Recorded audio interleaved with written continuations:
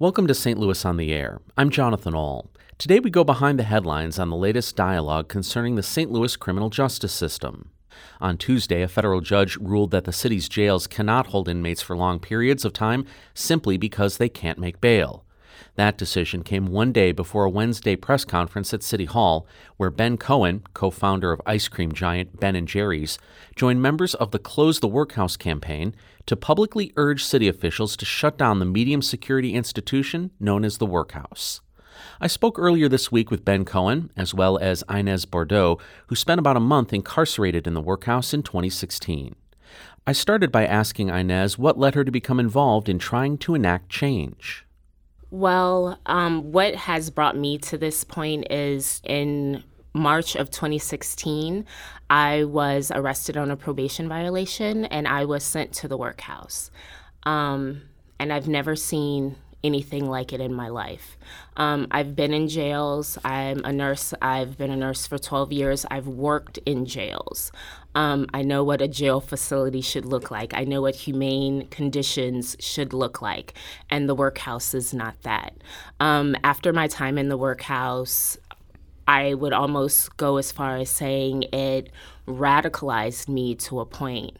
I could not believe that in 2016 we were keeping our friends, our neighbors, the people who bag our groceries at Schnucks, our bank tellers, our teachers, our nurses, our CNAs. We were keeping people in a facility that is inhumane. What's going on at the workhouse, the conditions in the workhouse, is a humanitarian crisis. I'm talking about the things that I saw, the things that I experienced for the 30 days that I was there. The facility is infested with rats. It's not mice, rats. It's infested with roaches. There's black mold that grows on the walls. We all remember from 2017 that there's no air conditioning in the workhouse. There's very little heat in the workhouse. People that are being held there are not receiving adequate basic medical care. There's no mental health services. It's just the place is deplorable. So when our partners, our city defenders, the Bail Project, Action STL came together and decided that they were going to start a campaign to close the workhouse, they called me and they asked me, did I want to be a part of the campaign in 2017? And I said, absolutely. And I've been working tirelessly with our campaign team to try to close the workhouse ever since. Now, Ben, you've used your ice cream fame to take on a number of social causes and get involved in a lot of things. Why this one?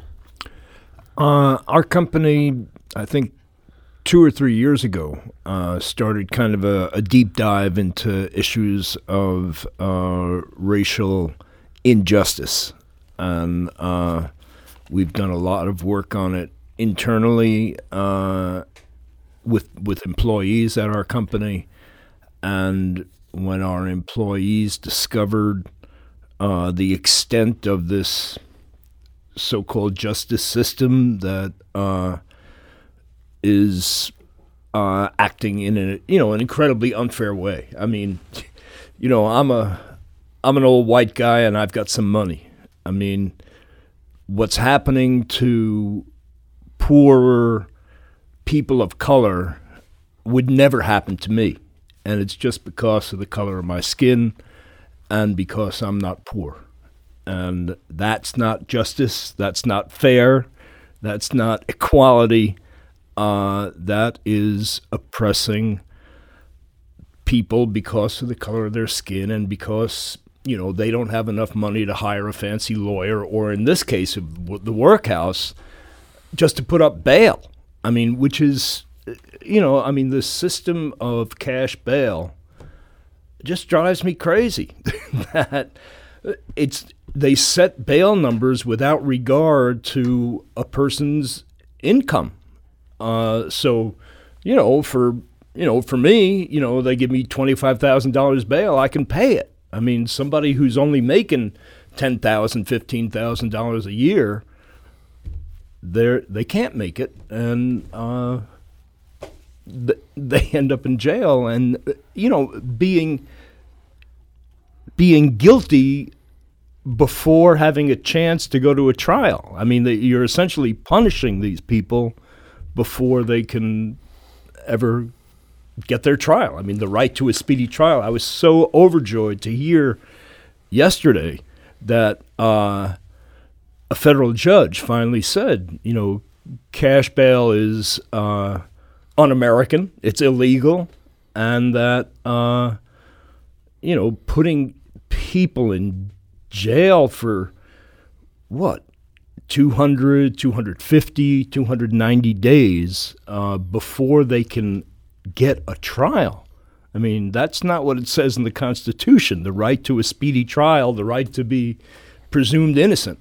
The average length of stay for people in the workhouse is 291 days.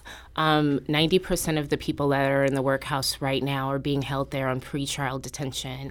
Like Ben was saying, that means they haven't been convicted of a crime. They've merely been accused of a crime. And then they're being locked up in a place under the most inhumane conditions. The average bail in St. Louis is about $25,000. The average income in St. Louis is about $25,000. So cash bail practices disproportionately affect Black people and poor people. If you only make $25,000 a year, how can you possibly pay a $25,000 bail to get out of jail? Cash bail is what allows the workhouse in St. Louis to exist. And again, we're talking about people who haven't been convicted of anything. So well, just to 90% of the people who are there at the workhouse are there not yet convicted but are on pretrial, correct? Mm-hmm. And then somewhere in the mid 80% is the percentage of people who are African American. Correct. Compared to about 50% of the population. Correct. St. Louis is 49% Black, yet we make up about between 86 and 90% of the people that are in the workhouse. If that isn't systemic racism, I don't know what is. And that's what that's what the workhouse is, a monument to white supremacy and racism right here in the city. What is the solution then? Is it release on recognizance, lowering the bonds? The Constitution says that people have a right to fight their cases from home with the least restrictive means possible. And these people, like I said, low-level crimes, they should be free to fight their cases from home. We should end cash bail in the city. And thanks to the ruling of that federal judge yesterday, we're closer now than ever to making sure that happens. So when you say close the workhouse, really just ending cash bail would get to the same result? Absolutely.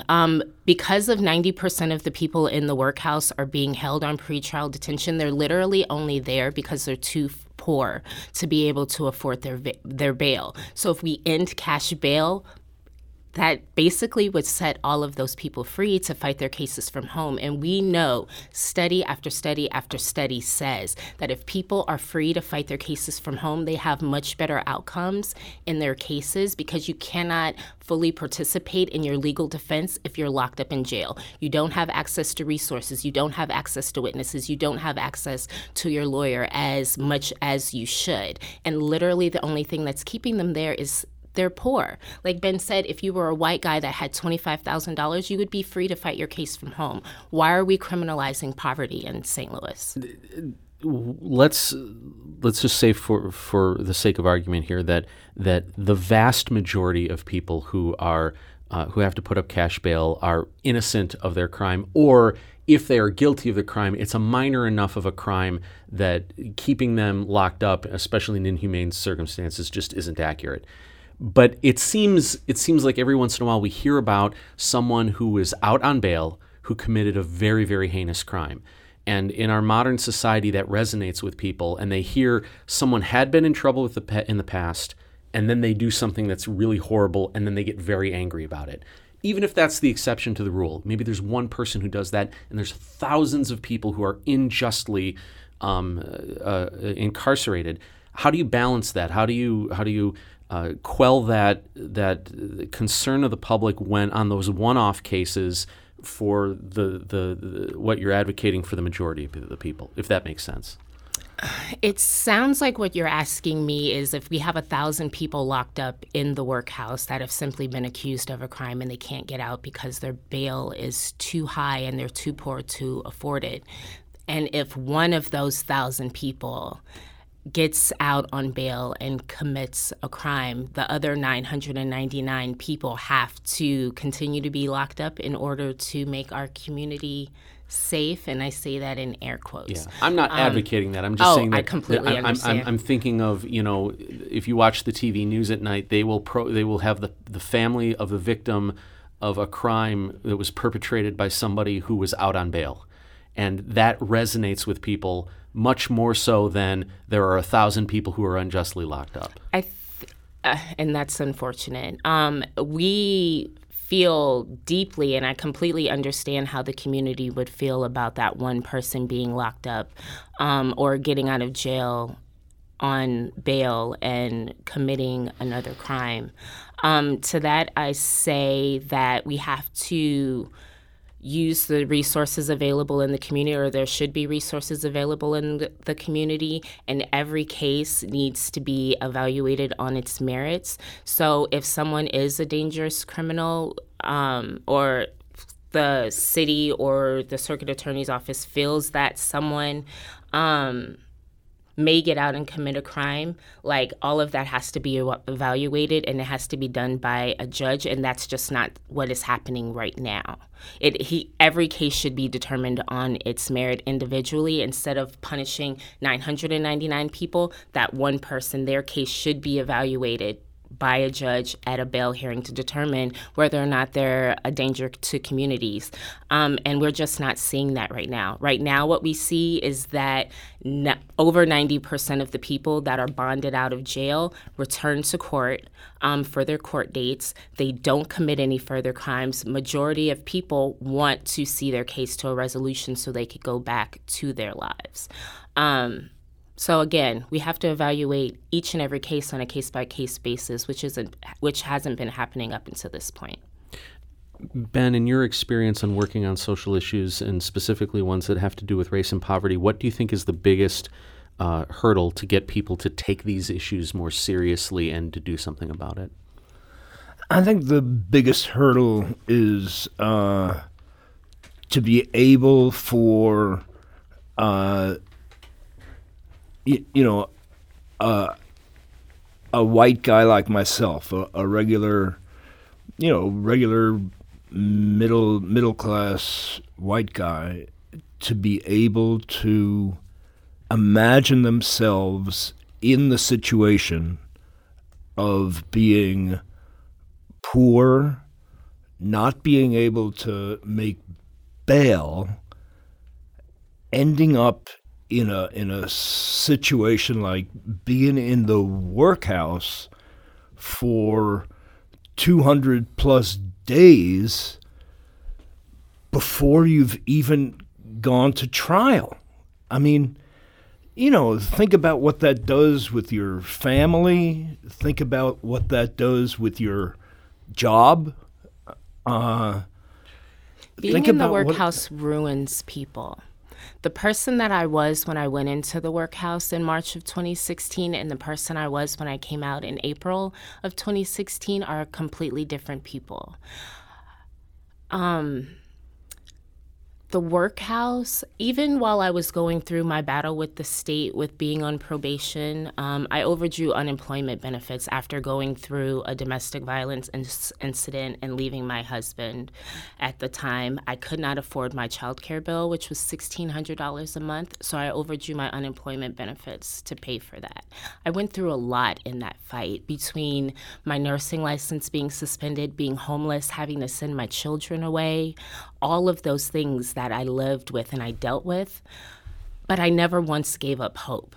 All through those years, the 6 years that I was on probation, I never felt hopeless. I always knew that I was going to come out on the other side. It wasn't until I went into the workhouse that I ever felt hopeless.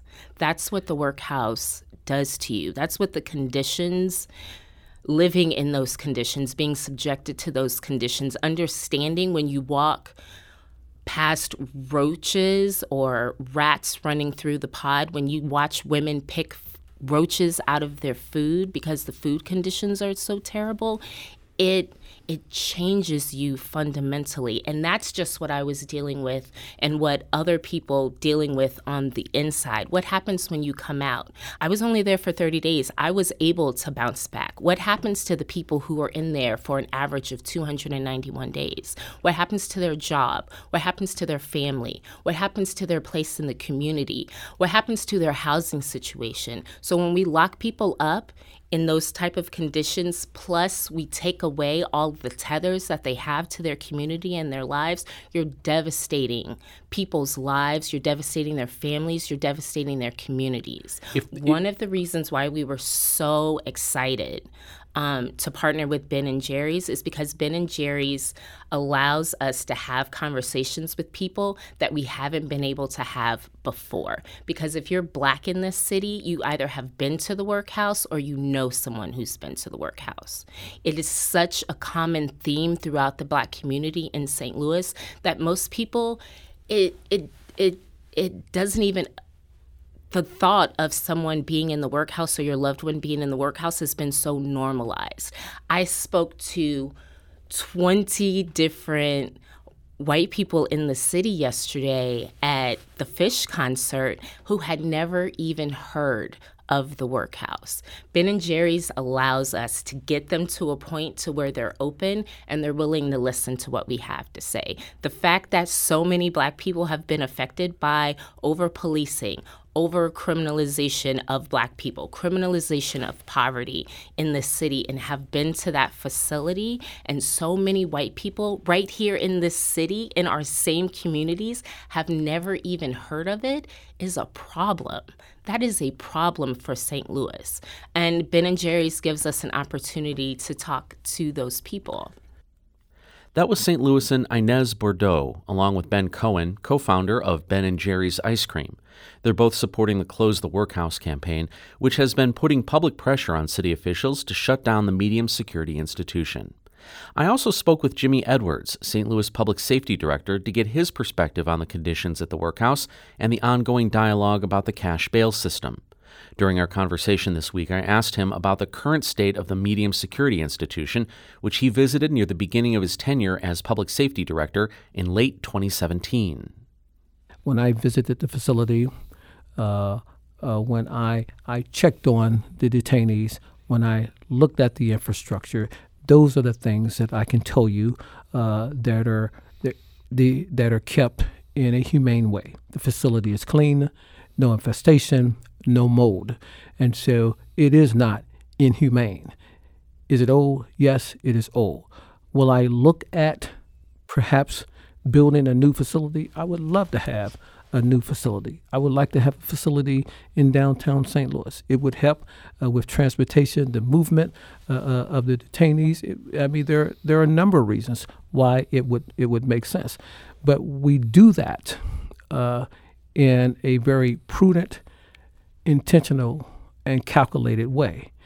Because if we close the facility, if we take a giant step, like some would have us to take, if we take a giant step, close that facility, all of those things that have been helping and assisting with the reduction of the jail population are just simply not sustainable. Let's go to do you think there is a problem with the way that cash bail is used in the judicial process in St. Louis?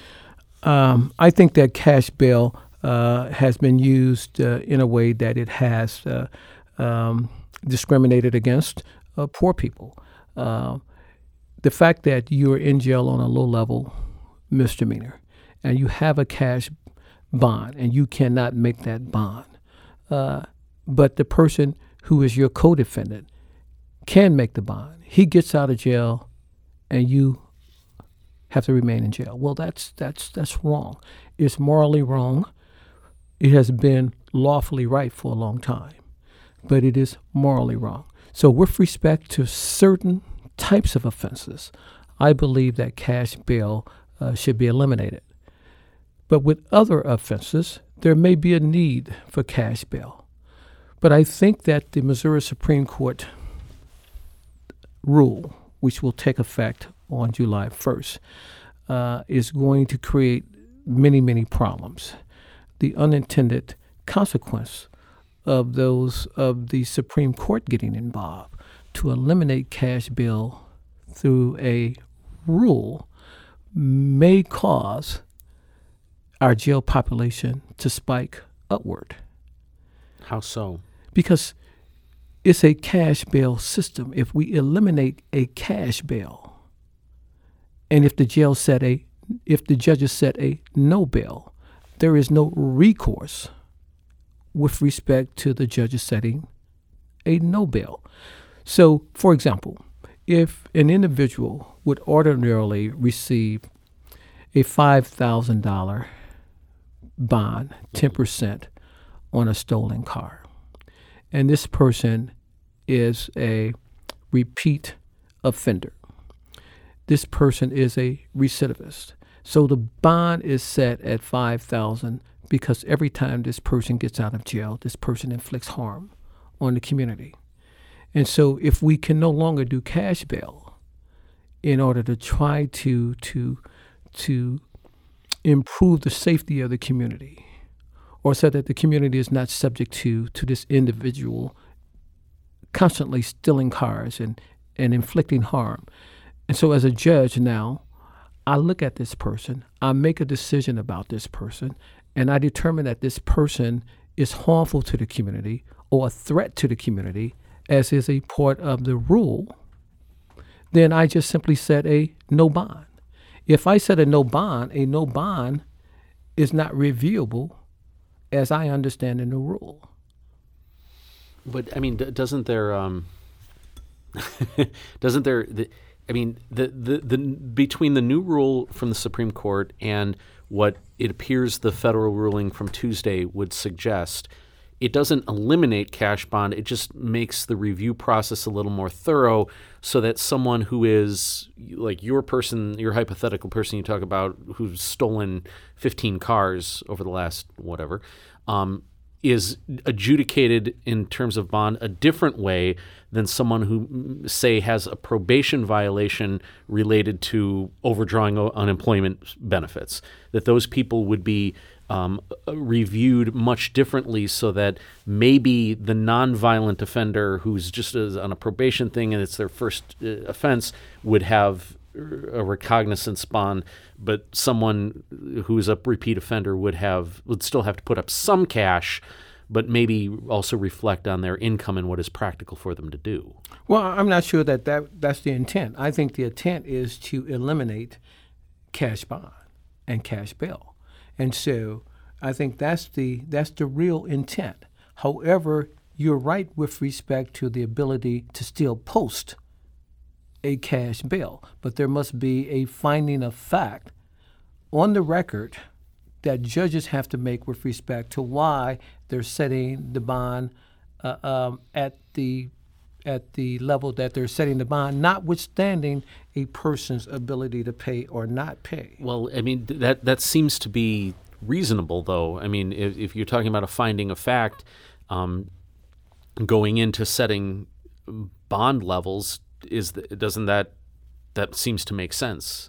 Well, I think what Judge Fleischers has done, she's read the Supreme Court proposed rule, and she's basically adopted that rule.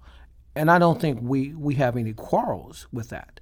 I actually support the rule. We don't have any quarrels with that. But I still believe that it could negatively impact jail population, because if the judges start making findings wherein there would have been pre-rule an opportunity to make a bond, if I now make a finding that there is no opportunity to make a bond, that increases the population in our local jails. So what you're saying is that judges will err on the side of not giving any opportunity for bond over saying no bond. If they can't use that interim step, that they're going to err on the side of just denying bail to people. Well, I'm not suggesting that they would do that, but, But certainly they the might. possibility Okay. that avenue is there. I'm not suggesting that they would do that, but that's one of those I believe unintended consequences. That's one of those things that certainly has not been buttoned up in terms of this whole new rule. Overall, looking at the new rule and the federal issue that came out earlier this week, what do you believe, and you've mentioned possible increase in jail population, but what impact do you think that will have on public safety in the city of St. Louis if there are new rules on bonding going on? Well, I think that there will not be a mass exodus of detainees out of our facilities. I believe the judges will do their jobs, and they will hold the hearings, and they will hold the hearings timely.